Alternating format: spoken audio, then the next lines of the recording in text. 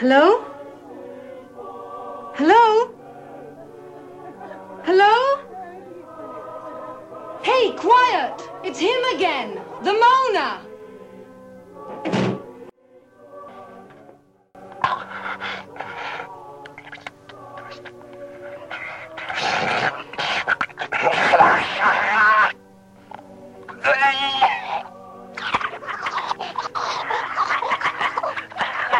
He's expanded his act. Could that be one person?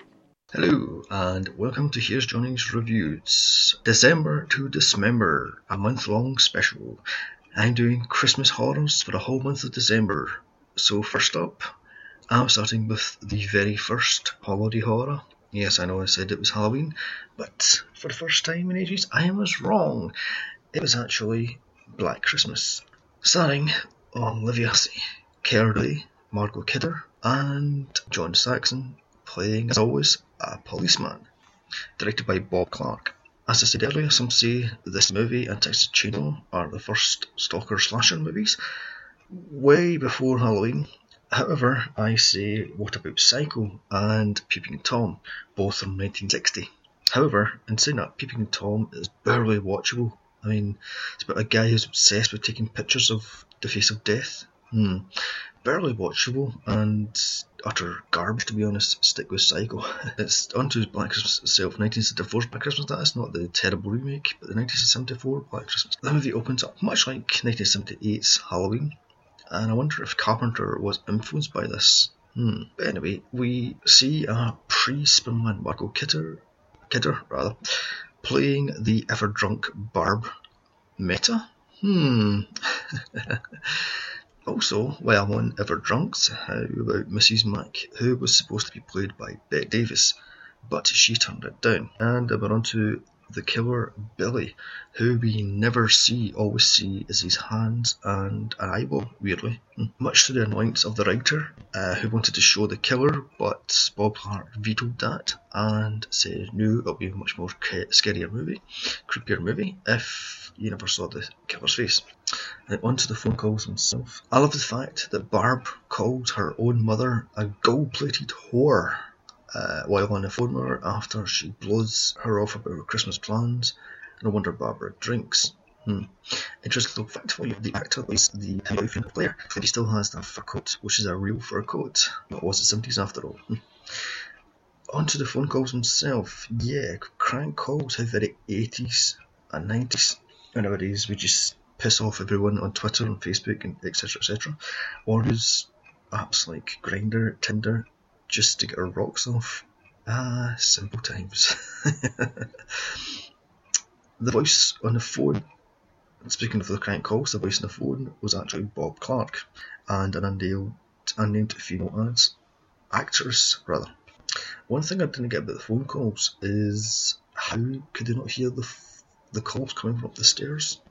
Very suspicious to me. Oh yes, I should mention that originally the studio wanted to call this movie Silent Night, Evil Night, because Black Christmas sounded a bit like a blaxploitation flick, but Bob Clark kept the name Black Christmas and refused to change the title, although apparently it was changed when it was first aired on TV, but it was ultimately pulled.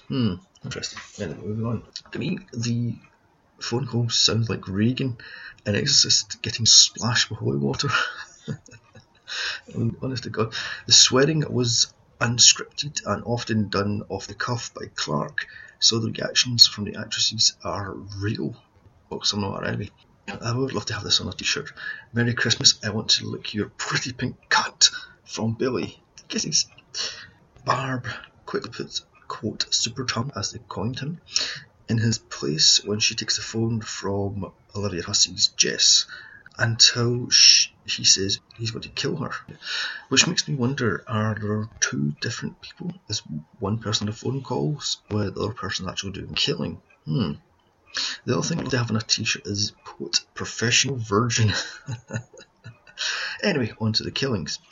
Poor Claire is killed in the worst possible way, one of them anyway, by placing a plastic bag over her head and face and strangled to death, or choked to death, then quickly placed in the attic in the rocker as the poster shows. I gotta love the old lush Mrs. Mac, the functioning alcoholic hiding the booze all around the house. It was very 70s that. However, hiding a bottle in the loo is just disgusting. Most of the snow in this movie is actually fake, even though this was filmed in Canada in early 74. The snow just wasn't what Bob Clark wanted or hoped for, so he faked it with foam, some sort of foam. Is it me, or is Claire's dad just a tad prudish or protective? I mean, Claire is, what, in her 20s, and he's being shocked by the posters and the drinking and such. Isn't that the whole point of going to university? It's expanding your horizons. I guess I gotta love the fat guy with the fro, dressed as Santa, going ho ho ho, fuck! Just how I feel around Christmas. Hey, I'm doing anti-Christmas horrors, for fuck's sake. Anyway, gotta love the post-hippie vibe of the house, especially Claire's room. As I said, I thought this was an up yours to her daddy, as she has the naked piece poster on her wall. Curly, who I only know from 2001 as Dave, which by the way is one of the most arty-farty movies I ever saw, and could be cut by at least 40 minutes and it still wouldn't make bloody any sense. Utterly shit movie. Playing the unhinged boyfriend of Jess, Peter Smiley. The most unsmileyest Smiley you've ever heard. The one thing I do love about Black Christmas is that Bob Clark made a Christmas movie about abortion. I mean, that is just deliciously evil. The scene after Jess tells Peter she doesn't want to keep the kid because she's pregnant makes me think that Super Tongue and the killer are two different people, as it says, or is it the same person with multiple personalities? And also, one thing I don't know about the movie, was Margot Kidder actually drinking on the set, because she looks sloshed all the way through the bloody thing. Oh yes, and I should say, like, Carolee wasn't supposed to, was actually second pick for Peter. It's supposed to go to Malcolm McDowell, but he turned it down. I wonder if that's why Kerr's got that ridiculous Malcolm McDowell 70s haircut he's got and the way he acts.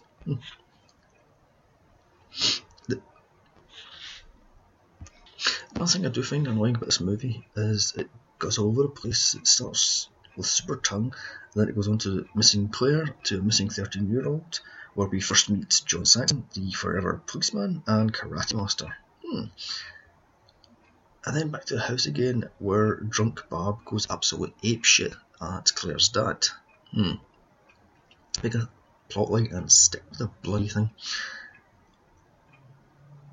Then it shows you Peter smashing up the piano. Is this a sign of things to come, or is this just because he's a highly strung artiste, as Jess calls it? Although in saying that, I suppose him smashing up piano sets up the fact that he has a temper and he's slightly unhinged. But as I mentioned, the police, is it me, or is this police force the most incompetent police force ever? I mean, my god, the sergeant, desk sergeant, has no idea what fellatio is. I mean, come on. He must be in his, 30s, 40s? Anyway, back to the movie itself. The search party scenes, was shot at midnight in 10-degree temperatures, so none of the actors were happy with that one. Also, while on this search party, why is Mr. Harrison looking for a 13-year-old girl, which is implied that Super Tongue killed her and a townie which was raped a week earlier, or as Margot Kidder's bar puts it, you can't rape a townie. Yes, I said useless police force, because they do nothing about this rape or the fact that the kid goes missing. I mean, the kid's mother has to literally force John Saxon into taking the case. Oh wait a minute. That's it. Right, so it cuts back to the house. Did quote Billy or did Peter kill Mrs. Mac? Because after all, the next time we see him, he's coming down the stairs. Rather suspiciously there, after taking a nap while waiting for Jess to return. Yeah, right. That's just no suspicious. So is Peter Super Tongue? Is Peter the little girl's killer? Is Peter just upset, 20-something, annoyed at the fact his girlfriend won't even listen to him about keeping the kid, or is he just plain bug nuts crazy? Although, in saying that, when they do discuss it, Peter is stuck in the sexist view of we'll get married and you'll be a prissy little housewife. How very 70s. As I said earlier, the incompetent police force. No wonder serial killers got away with stuff like this in the 60s and 70s. They're utterly useless. Back to the phone calls. Okay, then why does it take 10 minutes to trace the phone calls? I know this was 70s technology, but come on. Mind you, rotary phones did take forever to dial. Rotary phones, for my younger listeners, were telephones that had a rotary dial, no buttons, and you had to wait for the dial to go all the way around before dialing the next number, which was such a pain in the bloody arse. As I should mention, Billy, the POV shots were done by the poor cameraman, who had to have the camera attached to his back as Steadicam wasn't yet invented. And I believe the first movie to use Steadicam was Halloween. Well, the one thing that really bugged me about this movie also was a 13-year-old girl is killed in the park, yet they let a choir go out on at night on themselves. With about, 7 or so in 13, 14-year-olds. Yeah, well done this time. The thing I don't like about this movie is the whole tracing a phone call bit drags. I mean, this thing drags on and on and on. The other thing that slightly bugs about this was there's a killer, there's a rapist running around, and the back door to the house is the only door that's locked in the sorority house.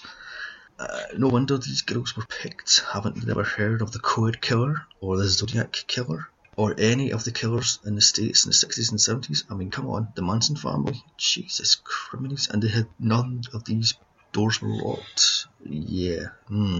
Yes, on to the ending, where we finally reveal the killer is in the house, an urban legend about the killer and the babysitter. Also a 78 movie starring Kathleen Beller, Are You Alone in the House?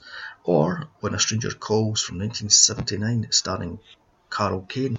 I guess the 70s were big into the stalking / phone call movies. However, was this the first one to do so? Again, totally incompetent police force, putting the fear of death into the final girl, Jess. Speaking of final girl, was Jess one of the first? I know Texas Chainsaw came out the same year, but was she and, I'm sorry, I can't remember, were these two the first final girls? Bedford Police, totally useless. Oh, well, yeah, at it, Bedford, isn't that the same town it's in as Wonderful Life? Another Christmas favourite of people, for some strange reason, as I saw this a few years back, and I don't get it. It is bloody boring. An utterly useless movie. The ending, where Peter breaks in, is he Billy, quote Billy, or not? If not, why did he not try the front door? Why did he break in and put the fear of God into poor Jess? Again, utterly useless police force. They didn't even search the house right, otherwise they would have found Claire and Mrs. Mack in the attic, along with Floyd the cat, I'm guessing. Oh yes, one more other thing, which I forgot to mention earlier, was when Barb gets killed, she uses a glass unicorn statue. Would that even actually kill somebody? I mean, my granny had all these glass statuettes and they were very fragile and easily broken. But anyway, oh yes, also she was attacked and killed her boyfriend. So why did they put Jess out? Was this a 70s thing? I have no idea. And also, why did Mr. Harrison faint? Just to leave Jess alone in the house with quote, Billy? Why did the police strip the bed? Hello, DNA on the covers and maybe bloody fingerprints? I just don't get 70s techniques. So that was Black Christmas, the first holiday horror, and some say slasher. A slow, slightly dull 70s thriller with no clue who the actual killer is, and why no sequel? However, utterly uselessly garbage cheese-tastic 2006 remake. I mean, sequels were huge in the 80s, so why no sequel? And it's not like Bob Clark didn't do sequels. He done Porky's and Porky's 2, and he done a sequel to his other Christmas movie, Christmas Story, which I believe nobody watched, the sequel that is. So anyway, that wraps it up. So don't forget, I should give this a rating, sorry. I'll give this, 5, maybe 6 out of 10. the genesis of slasher movies right here. So that wraps us up, and don't forget to follow me on Twitter at Here's Johnny's Pod, and email me at here'sjohnny'sreviews@gmail.com with suggestions of movies you think I should do next. Also, don't forget to tune in for next week's Festive Horror, the Cheese-tastic Silent Night Deadly Night 2. Bye!